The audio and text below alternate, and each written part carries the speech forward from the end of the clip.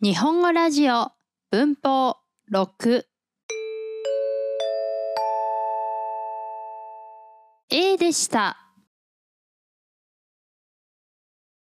昨日の朝は雨でした。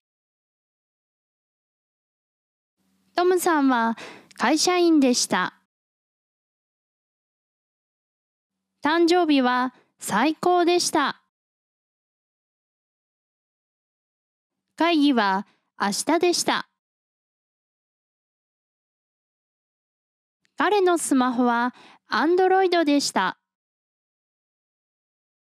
彼女の彼は医者でした。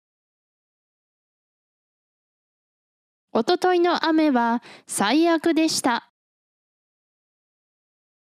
昨日の朝ごはんはパンでした。2時のレッスンは日本語でした。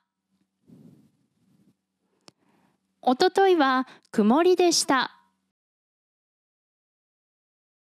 先週は休みでした。ここはスタバでした。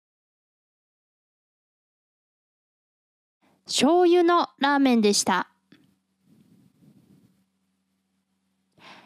昨日の映画はロマンチックでした。去年は学生でした。昔は OL でした。